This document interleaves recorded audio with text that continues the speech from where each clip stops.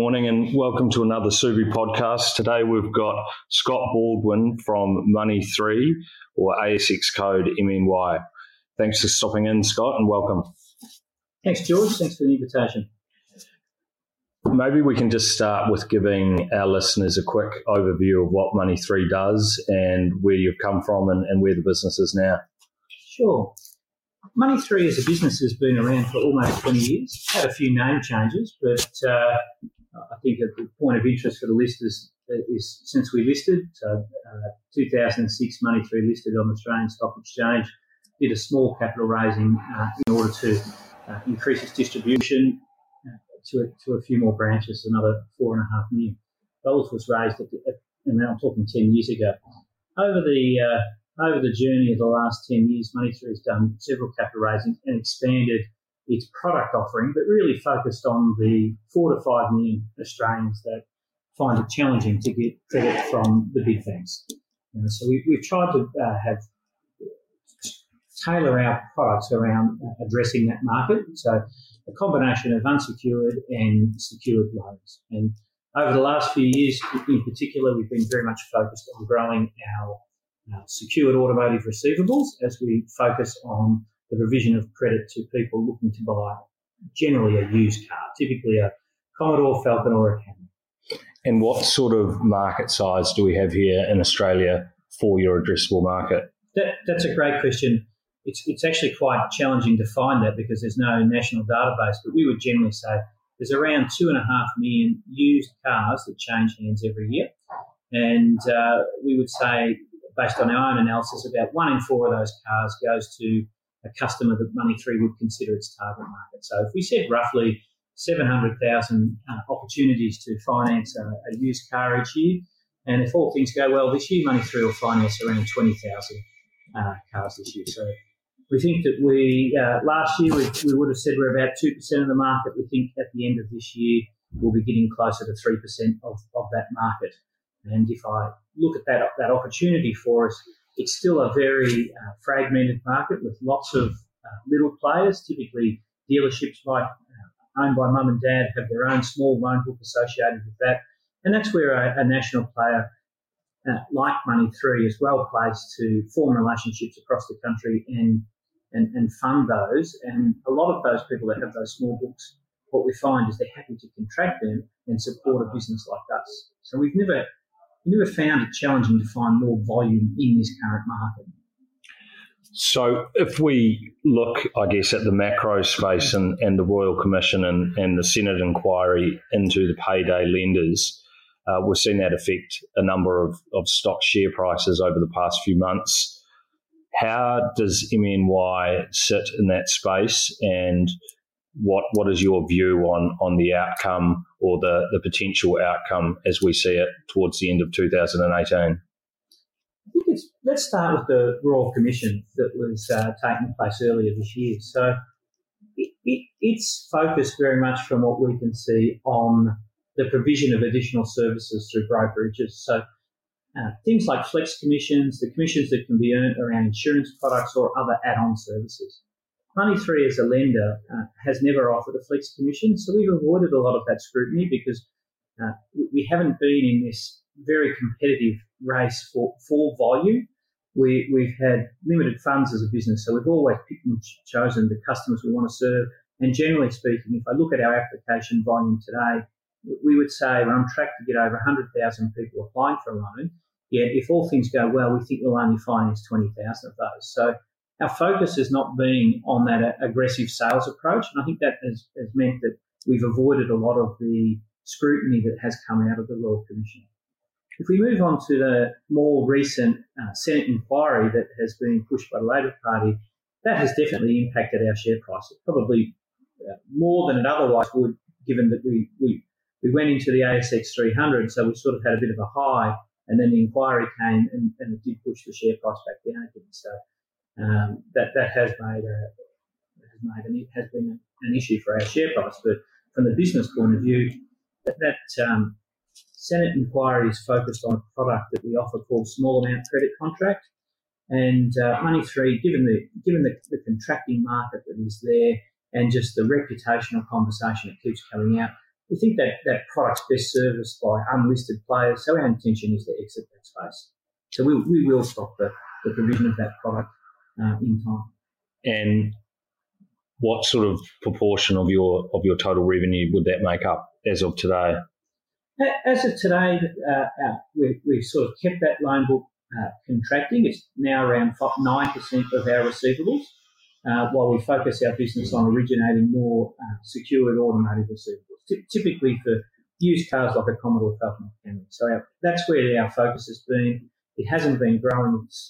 The small amount credit side of our business has come off over the last couple of years, and our intention is to continue to focus away from that product.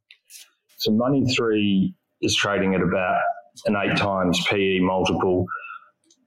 The company has clearly fallen victim to the Senate inquiry, as of all the payday lenders. And Scott, you mentioned that percentage at SAC lending is under 10% of your business. So given the automotive is the main driver here, what are the growth prospects? You mentioned that you only had 2 or 3% of the market. Are you guys able to use technology in order to find new potential consumers, or is it about lending to different or different quality consumers, or is it a mix of both? How do you see this growth occurring? That's a great question. If I could just take a moment to explain how we get our customers and some of the investments we have made in technology, because I think it'll help listeners understand why we don't perceive a problem in finding more applicants. So over the last few years, Money3 has made quite a bit of investment in technology, but a lot of our leads come from either large family groups or other listed players like Macmillan's, Shakespeare, or the Car Sales Group, where a lot of these businesses have a lot of focus on online advertising. They have large databases and small conversion rates. Money3's invested in APIs that links our database, our lending platform, with a lot of these front-end custom CRMs, customer management portals. So people apply online and may not fit the mainstream criteria for a big bank, and then the brokers will sit there and focus on them when they have time.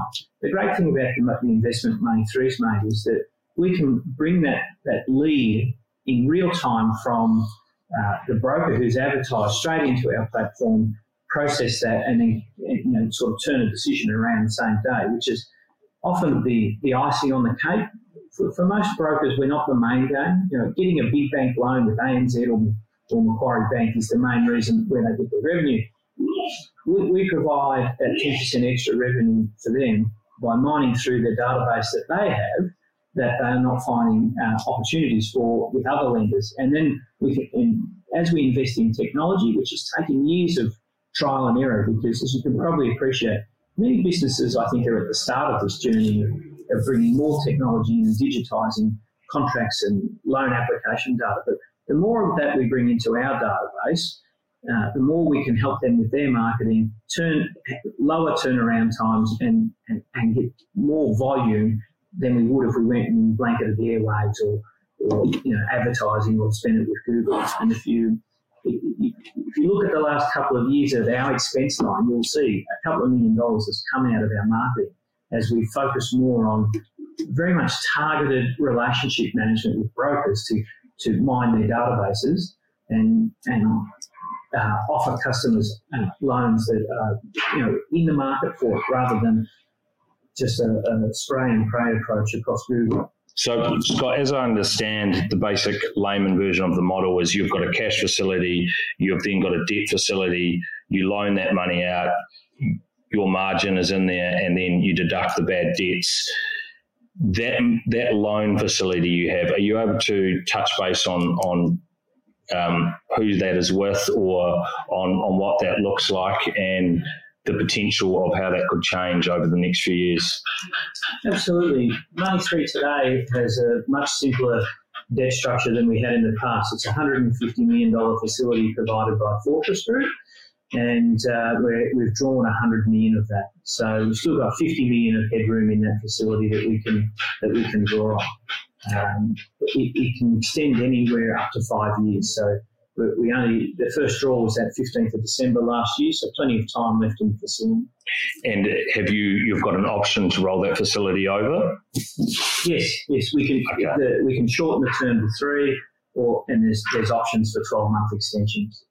But we think that at the end of the 3 years, that the facility will be fully drawn, and Money3 will be in a good position because we will have exited small amount credit lending at that point in time, but we'll be in a very good position to take a warehouse facility from a mainstream bank at a good saving to rates. And so your bad debts ratio that grew from 13 million to 18 million over the 2017-18 period. How does Money3, I guess, control this as best they can, and where are you tracking currently with your bad debt ratio? You're right. The absolute quantum of bad debt did grow, but within our model, we would suggest that you factor in between 5 and 6% of the loan book being written off each year. That's our focus to keep to ensure that there's no bad debts in our business. That's sort of the typical range that we see coming through in our book, and we were well within that range in the last 12 months as well, as we have been for the last 3 years. And is there a way that technology can help in understanding or even contracting this bad debt ratio? Is it just really a standard that's applicable across most businesses like this? One of the things that we have done to help bring that bad debt down is the introduction of the new accounting standards, ASB 9 and 15. How they're helping is that in the past, Money3 used to recognise penalty fees, take them to revenue, then sit on the loan balance, and then consequently when we wrote them off, we would be writing off revenue that was earned, but there was no cash supporting it. So introducing these new standards means that we're not recognising any revenue if there's no cash support, which lowers the loan balance somewhat when a loan does get into an impaired state and then does get written off. So we think the standards is one of the things that we've introduced that will abate some of the bad debts. When we exit small amount credit, that bad debt ratio should come down as well. We've been quite open in saying that most of our bad debt comes from online unsecured lending, and as that portion of our book lessens, bad debt should come down as a result of that as well. And so, as the SAC lending gets slowly phased out, your automotive remains the main primary driver of revenue in the business. Are there other verticals you're thinking about, or is the smarts and I guess the capital, is that going to be applied into addressing more of that automotive market? We think about it, the automotive market in Australia and New Zealand is so huge and not a lot of well-organised corporate focus on used automotive finance that there's a lot of capacity for us to grow, into a significant company in that space. The other product I'd say that we think will complement that very well is just an unsecured personal loan. I stress all under 48% interest rates, focused on our existing customer base. And we launched that product a couple of years ago to sit alongside the secured car loans, which is usually there to support customers. The number one reason why they come back to us today with that product is for some repairs or maintenance to their car. So we found that has been a good addition, but it will always be dwarfed in comparison to the receivables that we have against secured car loans, because the demand there is significant compared to what we're selling. So you mentioned 700,000 as your potential target market here in Australia and New Zealand. Mm-hmm. What number are you focusing on this year? This year, the team's target is to get to 20,000 settled car loans in that space. I think we're probably going to come up just a little bit short there, given the run rate we're on, but we'll certainly be over 19,000 settled automotive car loans. And is there a main player in that 700,000? Is there one dominating player, or is it pretty fragmented? if I think of the big peers that we have in that space that do dominate that space, Pepper, Liberty, Money3 are the main providers to credit to that client base. And I would say 15% of market share would pull up all of them. So it is quite fragmented. There are lots of mum and dad operators with $5, $10, $15 million loan books, generally people that have grown up in the car industry that have got a car yard as well, that have then set up their own small financing book on the side. And as the watermark for regulatory compliance continues to grow, we think that favours businesses like Money3, where we've made a huge investment in being a compliant, transparent organisation. That we found that some of those other businesses that have loan books have become some of our best partners. I'm surprised there hasn't been more of an industry roll-up, but maybe the regulation will force that.